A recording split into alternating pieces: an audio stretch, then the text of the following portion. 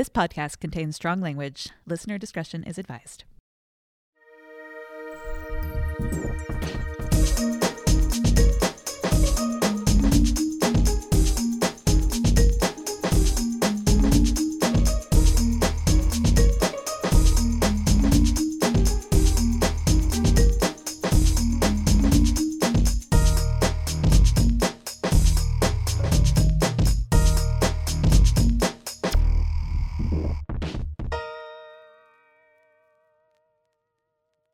Hello, and welcome to We're Not Over 6 Feet Under, the podcast where we talk about the aughts' most morose TV show about a Gen Xer and a funeral home and mortality and stuff, episode by episode, spoiler-free. I'm your host, Jenna Shearer, and I am a writer, editor, and pop culture critic. And small disclaimer, my allergies are really bad this week, so I'm sorry if I cough a lot. I'm your other host, Caroline McGraw. I'm a playwright and screenwriter. I don't really have allergies. You're very lucky. I feel pretty good about it. This week, we're talking about Season 1, Episode 3, The Foot, which originally aired on June 17th, 2001. This episode was written by Bruce Eric Kaplan and directed by John Patterson. Let's jump right in. The first thing that I want to say about Bruce Eric Kaplan, because as soon as I saw that name, it sounded familiar to me. Oh, I wanted to talk about him too. Oh man, okay. Well, no, just that he's writes a ton. Like he wrote on Girls is like the biggest Seinfeld. thing.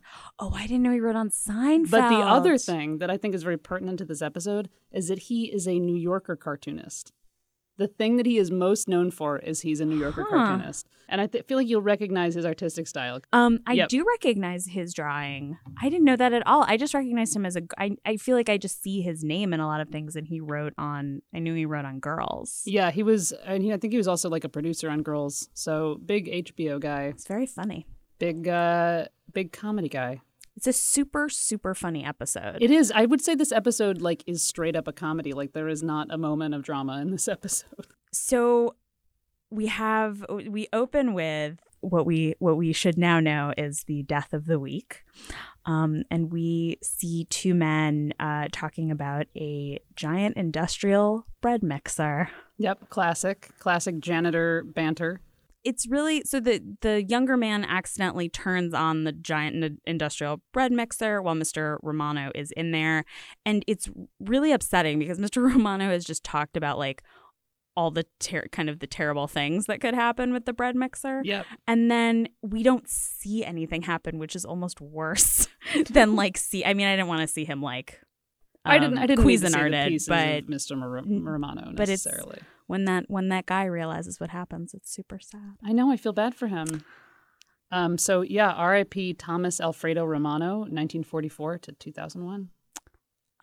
We open up on the action with our cast with Nate and Brenda. Action being the operative word. Action being the operative word. Nate and Brenda are on the floor. They've just had sex. We have never seen them on or in a bed, as far as I'm sure, as far as I know. Nate looks so handsome. He looks great. Peter Krause looks really good in this whole episode. I don't know, they really got the lighting and the grooming right with him. He looks awesome. I shallowly wrote in my notes here, we get a glimpse of Dat Nate ass, because we do. Oh yeah, we do. He just looks great. And Brenda's wearing a necklace. Is what I have to say about Brenda's looks in this scene. Nate, we get a little exposition. Nate is going to meet with Nate and David are going to meet with the Kroner people today. Nate says that he wants to sell Fisher and Sons and go back to Seattle. And Brenda doesn't seem super into this, but then Nate says that she should come with him. Yeah, Nate is really nesting with Brenda in this episode, which I find interesting.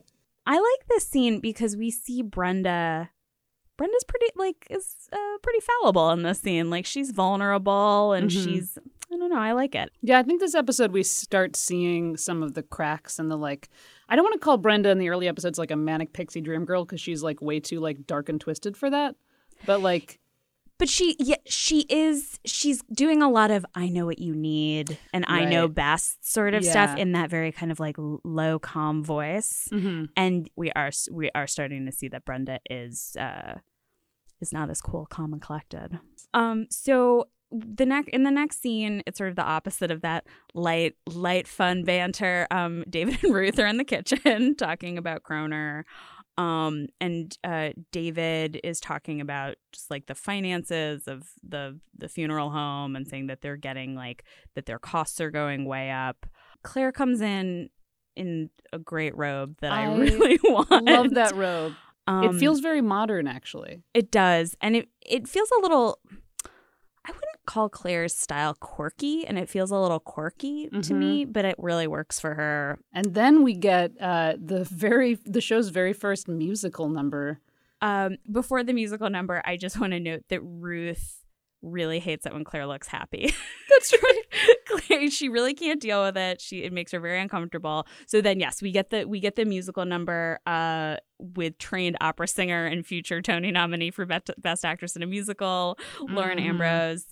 I mean, that must be her singing. Oh, it has to be. I mean, yeah. I mean, I feel like that the Alan Ball coming from the theater was probably like, I can't wait to make Lauren Ambrose sing because she is trained at Tanglewood. She has the musical number in her beautiful glittery gown. What a little Moonlight can do, because she's over the moon about Gabe. And then I love the cutaway where she's just sitting there. Ruth asks her if she's bulimic when she wants to actually eat something. Ruth really does want a child with an eating disorder. She's very excited about this. Yeah, Ruth doesn't know how to deal with how different her daughter is from her in terms of like processing things. Yeah. Like Ruth is like, what, you don't keep your emotions under like 10 layers of like prairie gowns? You must have a medical problem. Yeah. It does feel like Ruth is sort of like, I don't really know how to parent this teenage girl. Mm-hmm. So what do teenage girls have sex and they have eating disorders, and that's what I'm going to focus on. So anyway, Nate comes in.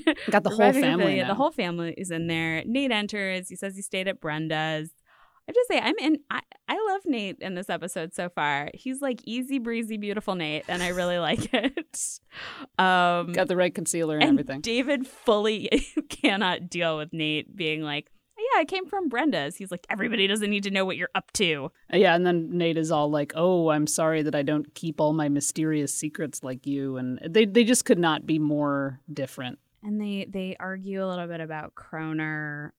David just openly says that selling to Kroner invalidates his entire life. Mm-hmm. Like, he doesn't even try to couch it in any subtext. Well, and Nate says, like, you know, and I don't really, like, this is a good point that Nate is making. He says, is this really what you want to do with your life, or are you just trying to make a dead man happy?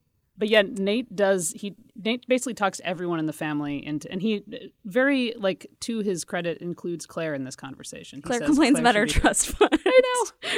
Poor Claire and her trust fund. I have a lot. My feelings about this family's finances continue into this episode. God. Tell me about it. Ruth's feelings are the ones that feel sort of like I can't quite pin down what she wants. I mean, I think that this episode is kind of about Ruth not being able to pin down what she wants. That's true.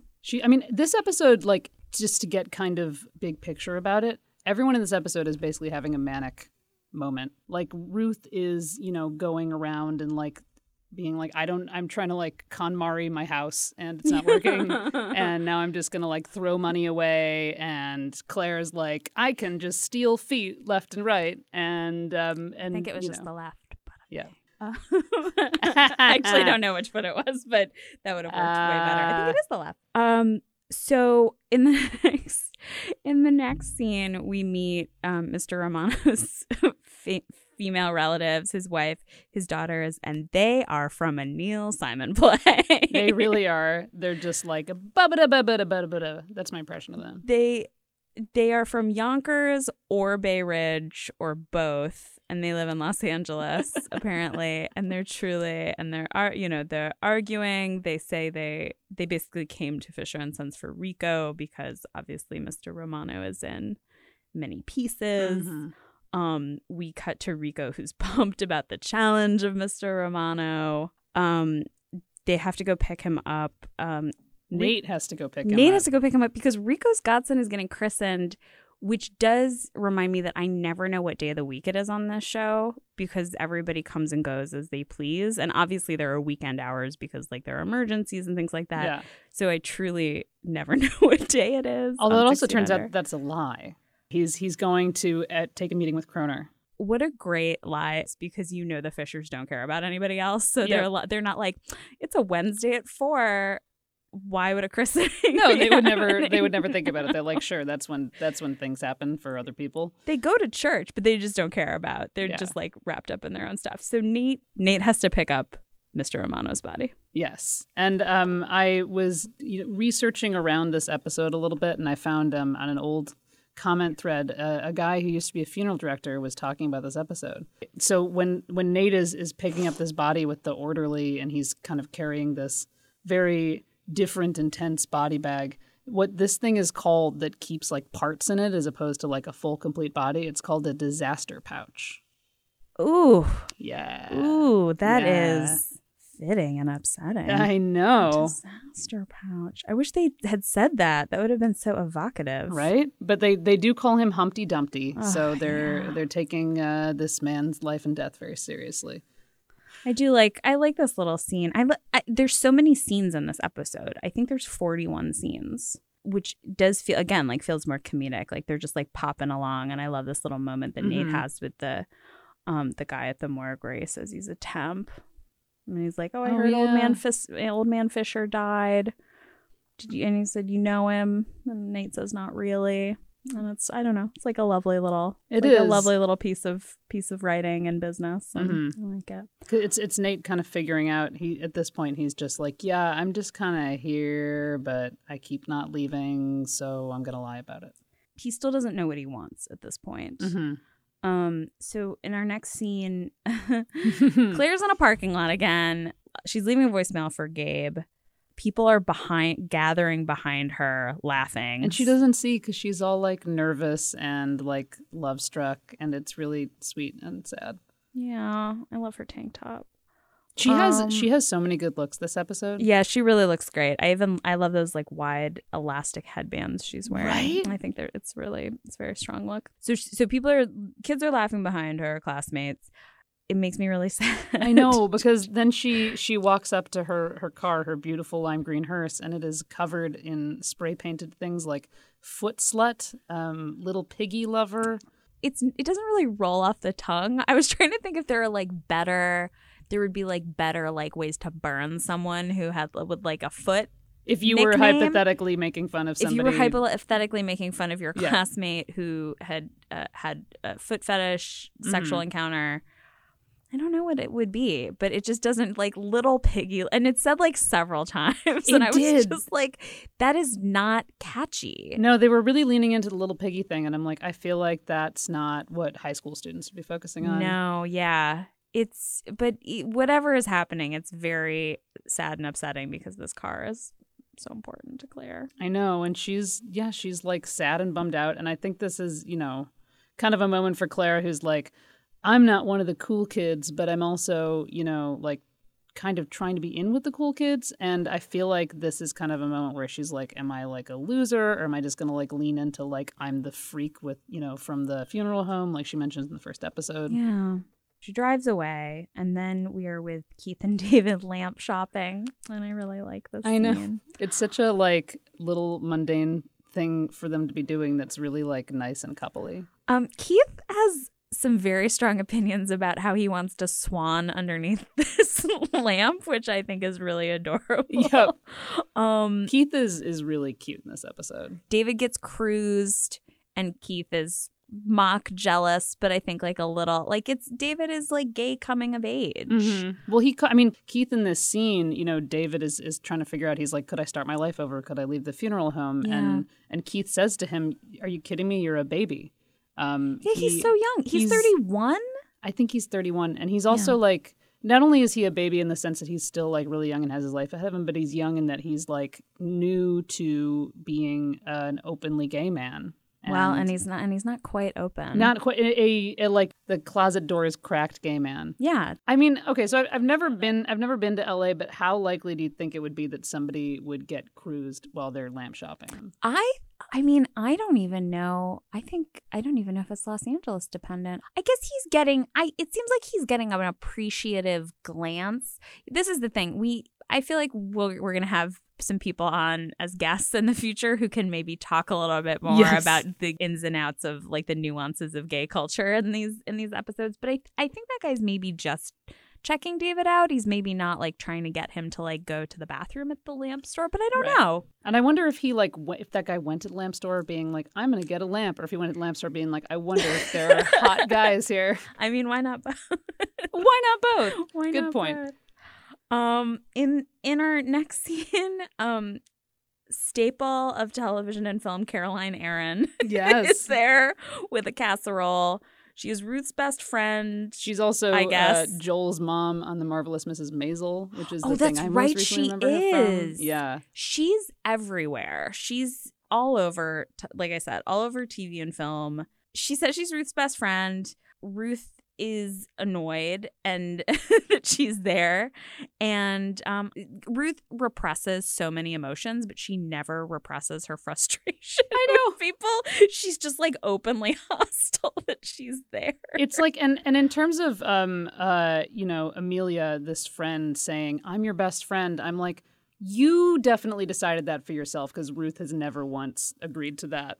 Is no spoilers, but is she ever in another episode? She's never in another episode. Okay, I checked IMDb. She is not in another episode. God bless Amelia for trying to scale this like impenetrable, spiky, tall mountain that is trying to be friends with Ruth, because that is a monumental undertaking. It is the answer to a lot of these questions, which Amelia doesn't say. Like any questions like that both Claire and Ruth have in this episode should be answered with, you need to be in therapy, but like it's not as much a part. But that's a very like 2019. I don't think in 2000 and 2001 people were just like, I'm sad.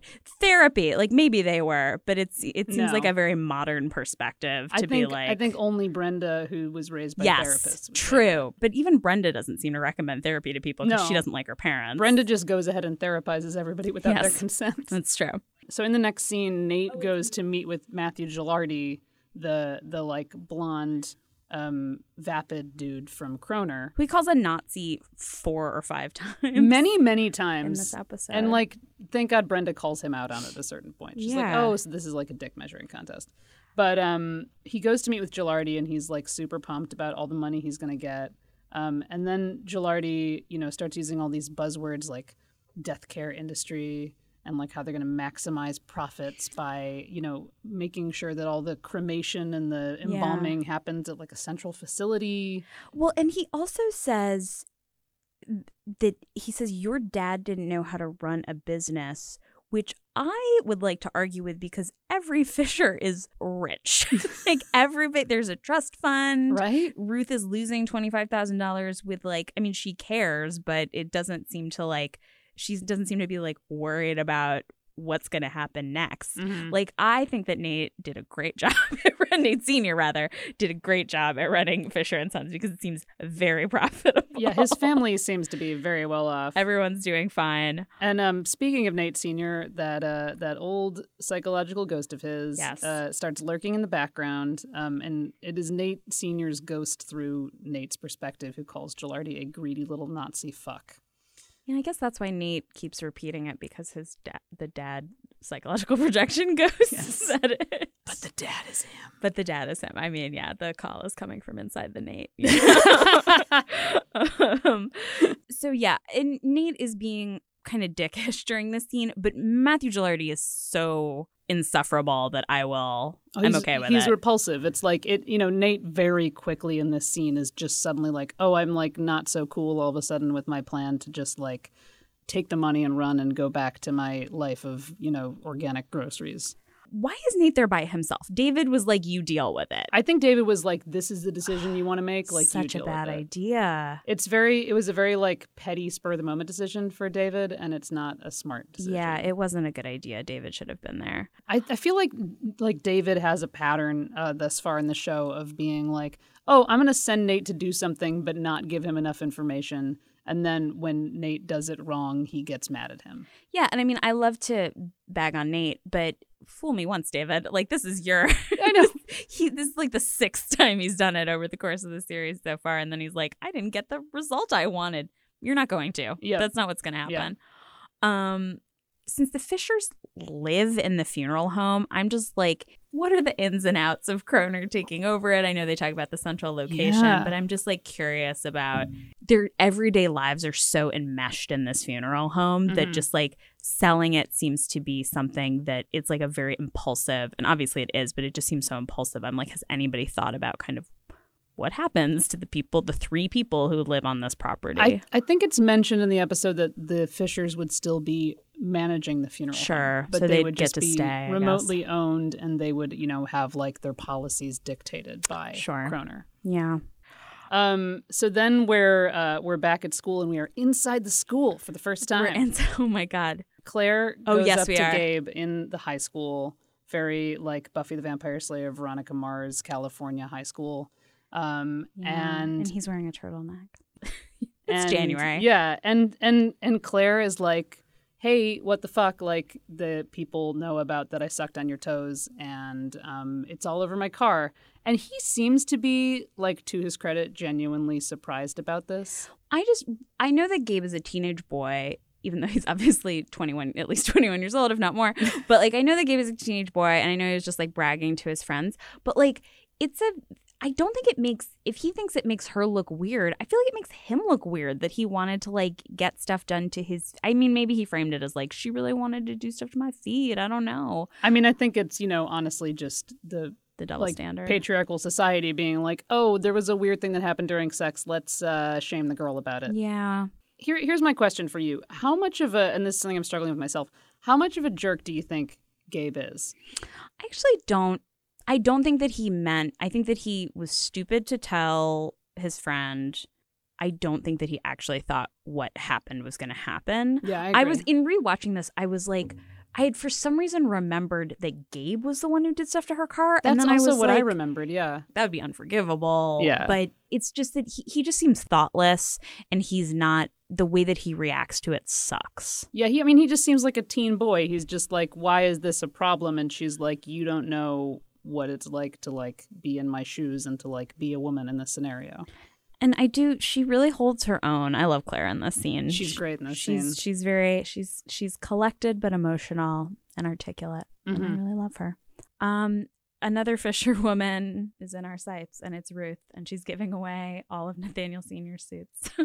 This is like, I mean, maybe it's just because I watched Tidying Up a few months ago because I was writing an article about it. But like, this is just like Ruth like trying and spectacularly failing to like con Mari after her husband's death. And, with the help of Amelia, her very patient friend, and who we truly will never see. I know. And none of Nathaniel's very dark and dour suits that are all the same are sparking joy for some reason. I do wish Ruth would like give those suits away to like men who need them for job interviews, like disadvantaged people who need them for job interviews. But, she mentioned she'd like to burn them. Yeah, I know. Well, that's the thing is I was like, ooh, this is a real. I'll talk about this a little later. I'm like, man, for 9/11, nobody had to worry about anything. That's not true. But just like I was just like, they have so much that they like that she can talk about burning these suits, like what I assume are quite expensive suits. It's just like a little detail. I love her lack of sentimentality. That's something that I just love about Ruth is that she's so sort of like over the top and emotional, but she's not sentimental or like she isn't self-indulgent. Mm-hmm.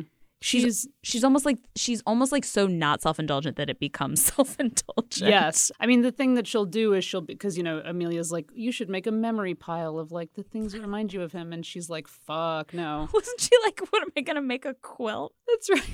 It's amazing. But she's my mother would make a quilt.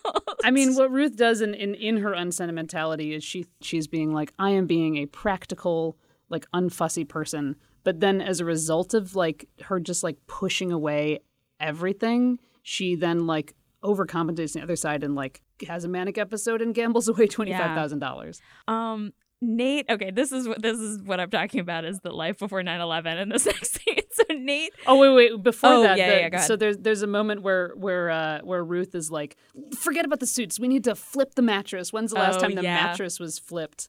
And Amelia's just like, I don't know what's happening here, but like I'm just gonna roll with it. And that to me was such a relatable moment of like, there's a thing that I'm supposed to be doing and I really don't want to do it, so I'm gonna pick some like esoteric chore that I've been ignoring for years. And that just felt so real to me. Okay, now we're in my favorite scene, which is when Nate drives by a protest to save a park? ? I cannot. The signs are so vague. I love how generic our children. This protest is. What is it for? Where's the park? Are they near the park? Again, it's a pre-9/11 world, so there's nothing to worry about. I'm like, oh my God, I long for the days when you were like, gotta protest that park. This is not a protest of the Muslim ban. This is not a protest of Brett Kavanaugh. It's not even a protest of the Iraq War. It's just a protest about a park. It's just a protest about a park. And then the signs turn into, calling Nate. They tell him to go home. There's one that says, go back to Seattle, bag boy. And then there's another one that says, good. You fucking moron, which is an epithet that kind of repeats for Nate over and over again. David called him a fucking moron in his dream about him. And Nate Sr. is in the car with him now, and he tells Nate that he has a gift. For helping people. Yeah. And it's egotistical, and we know that it's Nate projecting and it's like a psychic ghost, but it is nice to see Nate Sr. being supportive. I know. David just gets him yelling about homophobic rants at him. Yep, pretty much. Yeah, I mean, we'll talk about it more in the next scene, but I feel like this is kind of a moment, like if this was a superhero origin story, like this is the moment when like Spider-Man is like, oh, like with great power comes great responsibility. Like this moment of like, oh, I have this superpower, which I guess the power is, helping people through their grief.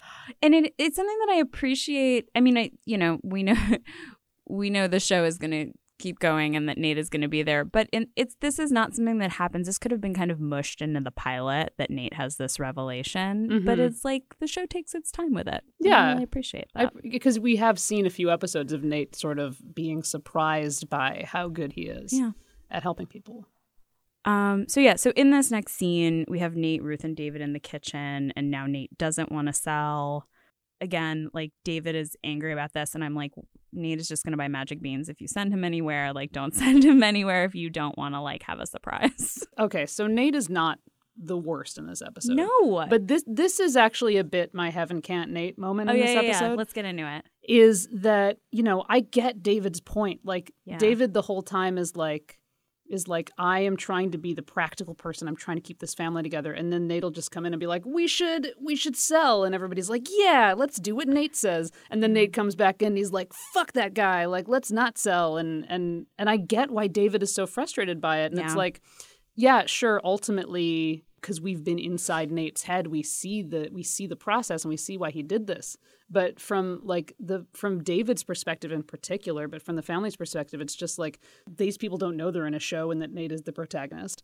Like, I think Nate knows he's the protagonist. I mean, Nate for sure knows he's the protagonist, but just that, that everybody is just willing to turn on Nate's whim when he's suddenly like, I'm the chosen one for grief counseling. He's so charismatic. He is. He's incredibly charismatic. And he knows he is, but he still is able to like use it. It's really, I don't know. There's something about him in this episode where I'm like, he's like self-aware, but he's not like self-pitying, but he's also like not that self-aware. It's just like really effective. So you're saying that heaven can?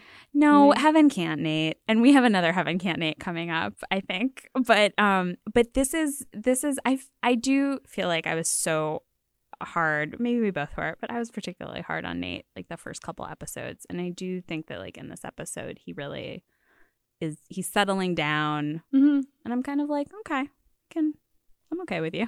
And David, I do see in David too that he's like he really wants Nate's approval, but he's also like kind of repelled by him. Yeah. It's really, Michael C. Hall's doing a really good job. Brenda and Nate have champagne in this next scene to celebrate Nate staying. And then David has a corpse gets taken away from the Fisher home because they've been underbid by what we find out is a Kroner home.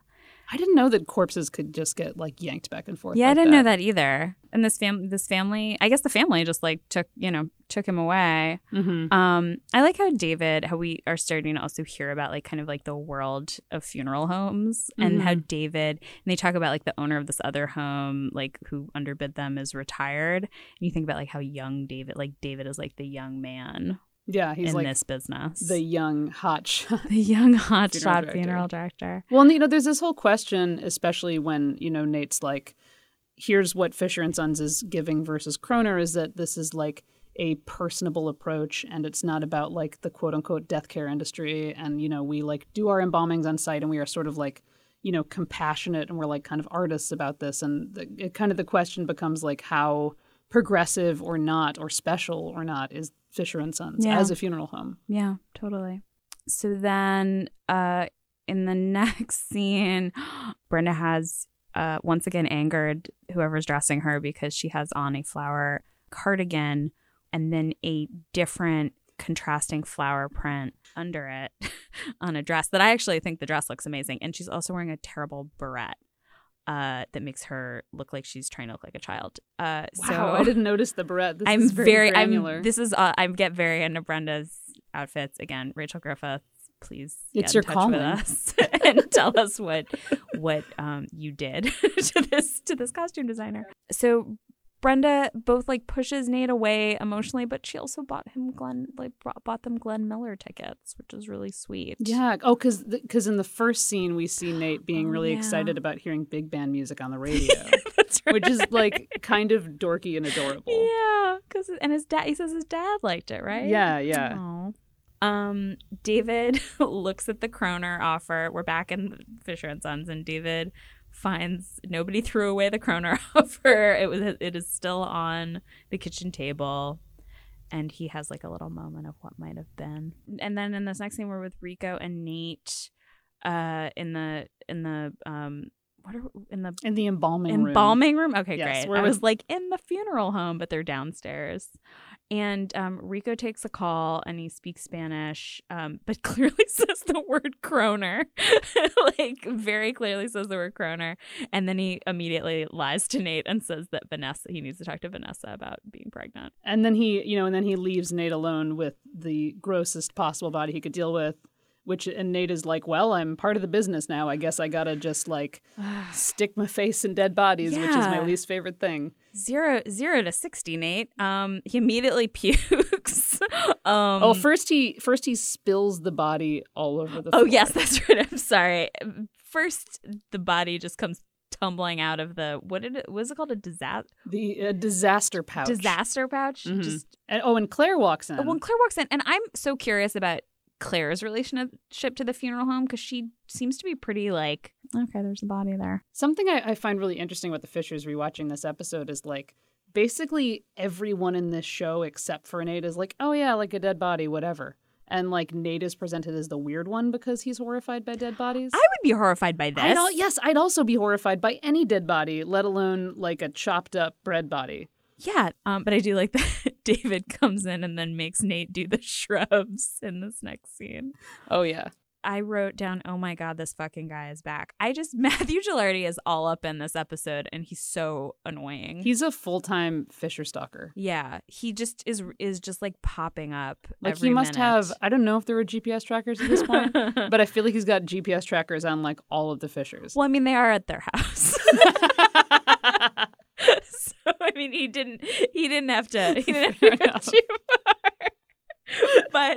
But he tells Nate he seems like to take this very personally, and he comes to Nate and he says that they bought this like ramshackle house across the street and they're gonna put the Fishers out of business in 6 months. Yeah, they're gonna do like this like cremation chop shop. Yeah, basically. Poseidon Society. Yeah, I like the terminology we're learning in this episode. It's apparently based on a real place. I also found this on the funeral director who was commenting on this AV Club I have article. to find this. I don't remember what it was called, but it is something like that, and it is actually this place where they're like, bring us your bodies and we'll burn them cheap. wow. It's like a real thing that exists, and I hope that's what my family does. I want to be cremated. We I haven't talked also- about our funeral wishes. Do you want to be cremated too? I want to be cremated, and I want to be put in. I either want to be like thrown off like a cool mountain, or there are these biodegradable urns that have like tree seeds in them. Oh, And so you get cremated, and then your ashes are put like in with the soil, and then you bury this urn, and then like eventually a tree grows out of it. I feel like that's what I want to do, I actually. like that.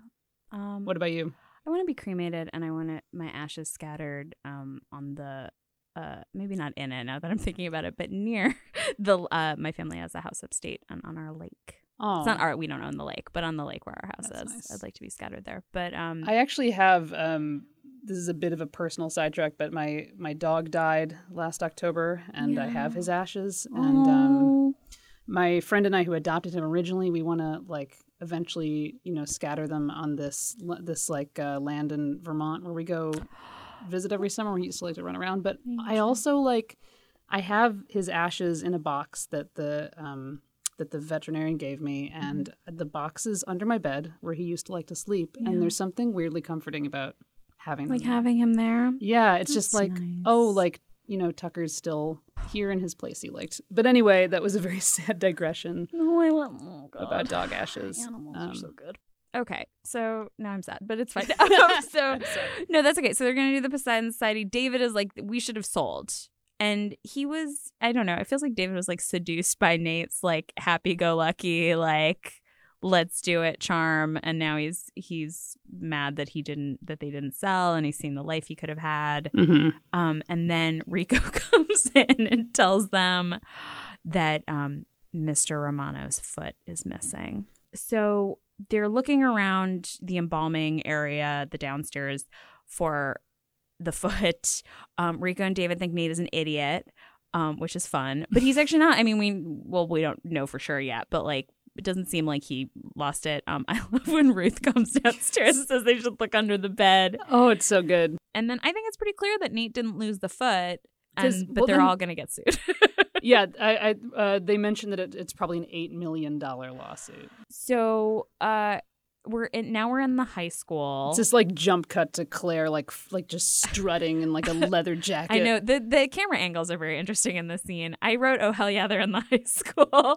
I'm really excited when we get these interiors. This is like the moment when she is gone from being like, oh, I just want to fit in, to being like, you know what? Yeah, I am the freak who brings body parts to school. And then in the next scene, we have just Ruth on her own in her bedroom, and this is where that sweet Thomas Newman music kicks in, and I really love it. What made her realize she needs help, I wonder? I guess just looking around the room and kind of like seeing how empty it is. It's this moment she has with the pillow. She's like, there's like a pillow, like just a regular sort of like chair cushion, and she like moves it around, and every way she moves it around, it's still like a really bland pillow. Aww. And she realizes that she needs people, that she's lonely, and it's not the kind of loneliness she can kind of like muscle through, maybe. Yeah.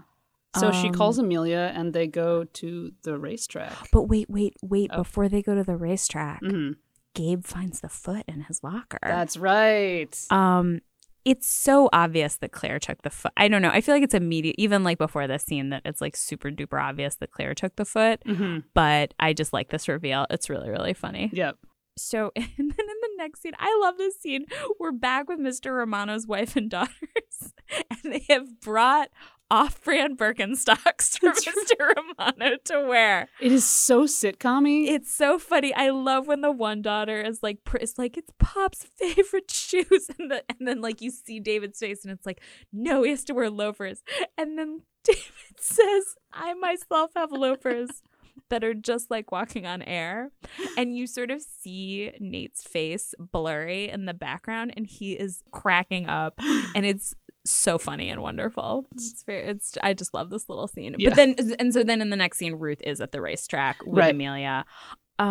She confronts a young, attractive couple. You know that classic thing where you're like, hey babe, like where should we go on a weekday? On a weekday is in the betting line at a racetrack. And then Ruth is projecting like an IMAX. She's like, you love each other now, but you're gonna get tired of each other. And she sort of like sums up her entire issues, like all of her issues with her marriage. She says no matter what you do, you end up alone.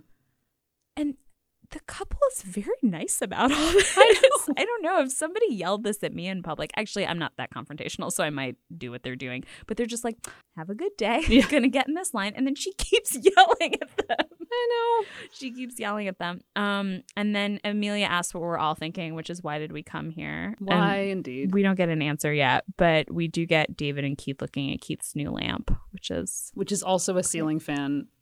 That is according to David, a threat of imminent death. So they're sort of like trading doomsday scenarios back and forth, and David is, embracing the sweet release of death to come.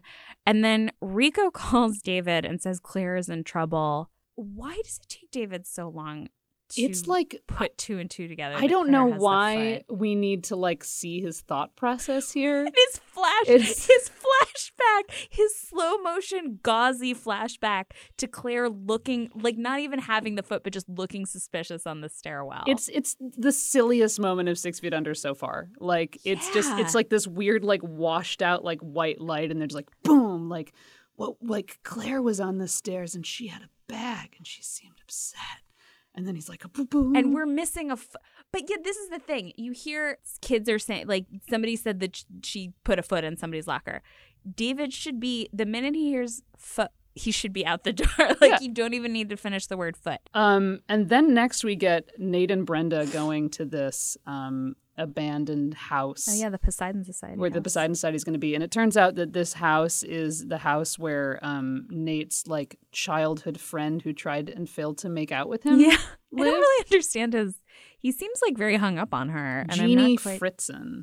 I do like that Nate talks about losing the foot and Brenda just laughs at him. Mm-hmm. Like the show isn't pretending that this wouldn't be something that is like totally absurd. Oh, we also get some useful information, which is that Brenda and Nate have known each other less than a month. Yes. We get a little bit of a timeline.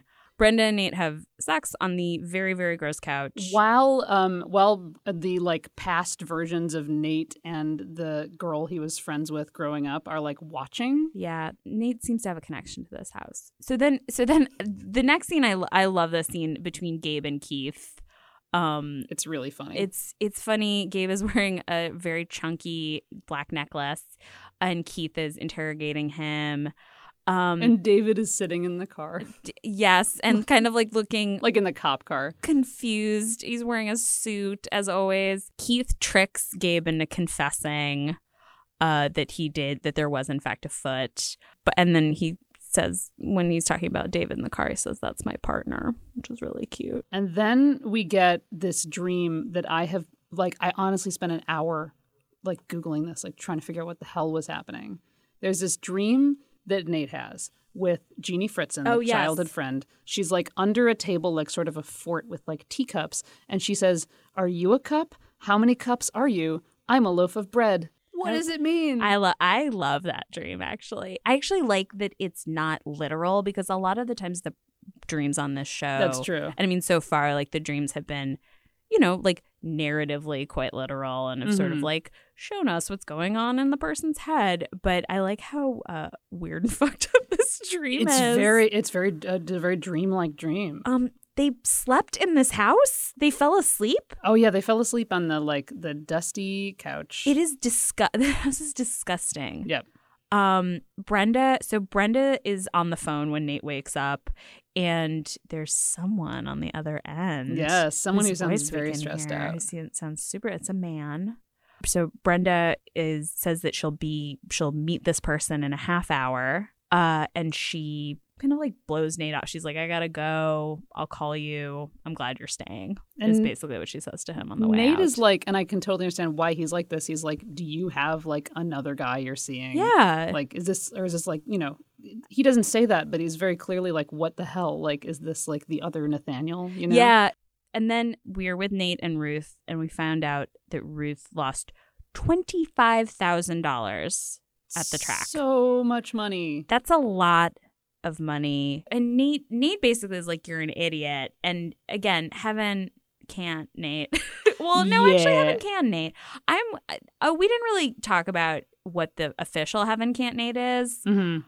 I do think that like dropping those body parts all over is a little bit of a Heaven Can't Nate. If I was dealing with a bag of body parts, I'd probably drop them too. Yeah, that's fair. Maybe we don't fully have one for this episode. But I mean, I don't. Yeah, I mean, like Ruth rightly chastises him, like because he's like, "How could you be so, impulsive and irresponsible?" Yeah. And she's like, I have the right to make mistakes. Like, you make mistakes all the time. Like, you've made a lot of mistakes, like, on behalf of this family, like, in the past hour. Yeah, I guess that's true. I don't know. If one of my parents gambled $25,000 away, I would probably act similarly. Yeah. But you see kind of what's happening on both sides.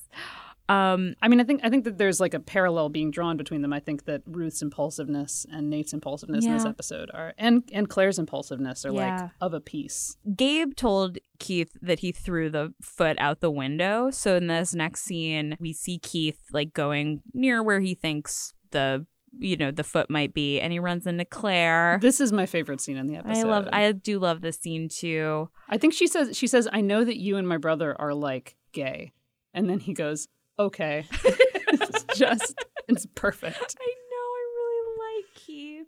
I like this sort of like goes that we have like a little breakup of this scene, but like when Claire and Keith talk dudes, it's really sweet. Mm-hmm. When she says, "Did you ever suck a guy's toe?" And Keith's like, yeah, like Keith has done some. I mean, yeah. Keith has done more than well, that. And Claire's been like looking for somebody to talk to this whole episode. She tried to talk to Nate, but he was busy dealing with pieces of a person. Yeah, she didn't really try to talk to David, but David looks like his head is about to explode, so it's probably not. Yeah, he's having a rough time, so it's probably not. Yeah, she just has no one. And she certainly can't talk to Ruth because Ruth's going to be like, "Are you bulimic and also anorexic at the same time?" Well, she's going to be like, "We need to get you an abortion," or I don't know, or I mean, who knows? And then in between, like breaking up the Claire and Keith scene, we have Mr. Romano's funeral, and the daughters want to see that he's put together right, which is the weirdest request. I guess they're trying to see if they got their money's worth. And it turns out that Rico like MacGyvered a foot out of a leg of lamb that he embalmed, which is pretty creative, Rico. And then Rico also says that Rico like folds faster than Superman on laundry day when they just say the word Croner. And he's like, "Okay, I'll admit it. I had a meeting with Matthew Gilardi. I have a right to protect my interests." And you're like, well, he's a terrible liar. Nobody can keep secrets on this entire show except Brenda. And then we get the second half of this scene with Keith and Claire where Claire is like, "What do you see in my brother?" And Keith, kind of has this like lovely description of like why he loves David. Yeah, I mean, he does also call him a little boy, which I don't like, but it's okay. I know what he means. He means he's like innocent, and he is sort of just like coming into himself. And it is, Michael C. Hall does have this way of being both like a million years old and also like very childlike at the same time. Mm-hmm. So Claire, sorry. So in the next scene, Ruth and David, or no, I don't remember. Is Ruth and Nate? Nate and David are telling Ruth about the thing that happened with the foot debacle. Yes. And she's like, she's still a foot from a person. She is a terrible mom to Claire. Oh, she's an awful mom. In the first, like in the front end of this season, certainly. Mm-hmm. Like Claire is in need of so much help. Nobody is sort of like, well, and later in the scene, somebody's finally like, Nate is like, maybe you should see a therapist. Yeah, Nate is like honestly the best. Like, and Claire's like, "You're not my dad." And I'm like, honestly, like Nate is the most parenting you of anybody. Yeah, you should be in therapy. And you should be seeing a therapist. And then she says that the house across the street is on fire, which I LOL'd at. Oh my God, yes. It's just like, hey, so you want to check this out? And then we get this incredible final shot where Nate and David and Ruth are standing in the foreground of the lawn watching the old gross house with the sex couch that was going to be the Poseidon Society burning down, and just sort of disbelief. And then you see Claire in the background on the porch just kind of leaning against a pillar with just this look on her face that could be interpreted so many ways. And she goes, "I guess this should solve all your problems, huh?" The question is here, the show wants us to think that she set the fire. But did she set the fire? This is the question. This is how we end the episode. And then we do get a lovely little postscript of a dog. We hear a woman calling for Freckles. And then we see sweet little Freckles, and he's holding the foot, and the owner is like, ew. And then that's the end of the episode. Yeah. What is your grade for this episode? You know, as we've been talking about this episode, I think my esteem for it has increased. Because it's great. Because when I first watched it, I was like, this is so silly. And I was sort of holding that against it. And now I'm like, no, this is nice that it's so silly. So I think I would give this episode a B+. Oh. I'm going to give it an A-. Ooh. I'm a generous grader.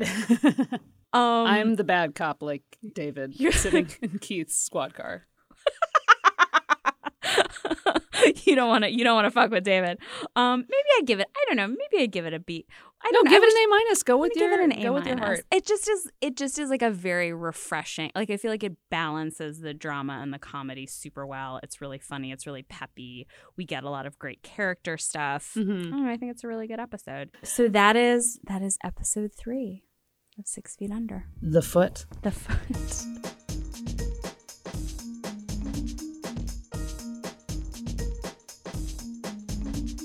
For links to everything we talked about today and more information about us, visit our website at notoversfu.com. If you like the show, please subscribe, tell a friend about it, and leave us a rating or a review on iTunes or Apple Podcasts. It helps people to find the show. You can write to us at notoversfu@gmail.com or give us a shout on Twitter at notoversfu. We'd love to hear from you. You can find me, Caroline, at Caroline V. McG. And you can find me, Jenna, at Second Husk. You can find our producer, Allison Cherry, at Allison_Cherry. That's 1 L in Allison. Our theme song was written by Matt Berger and Melissa Lusk. Our logo was designed by Caitlin Trishani. And until next time, try to keep track of all your feet.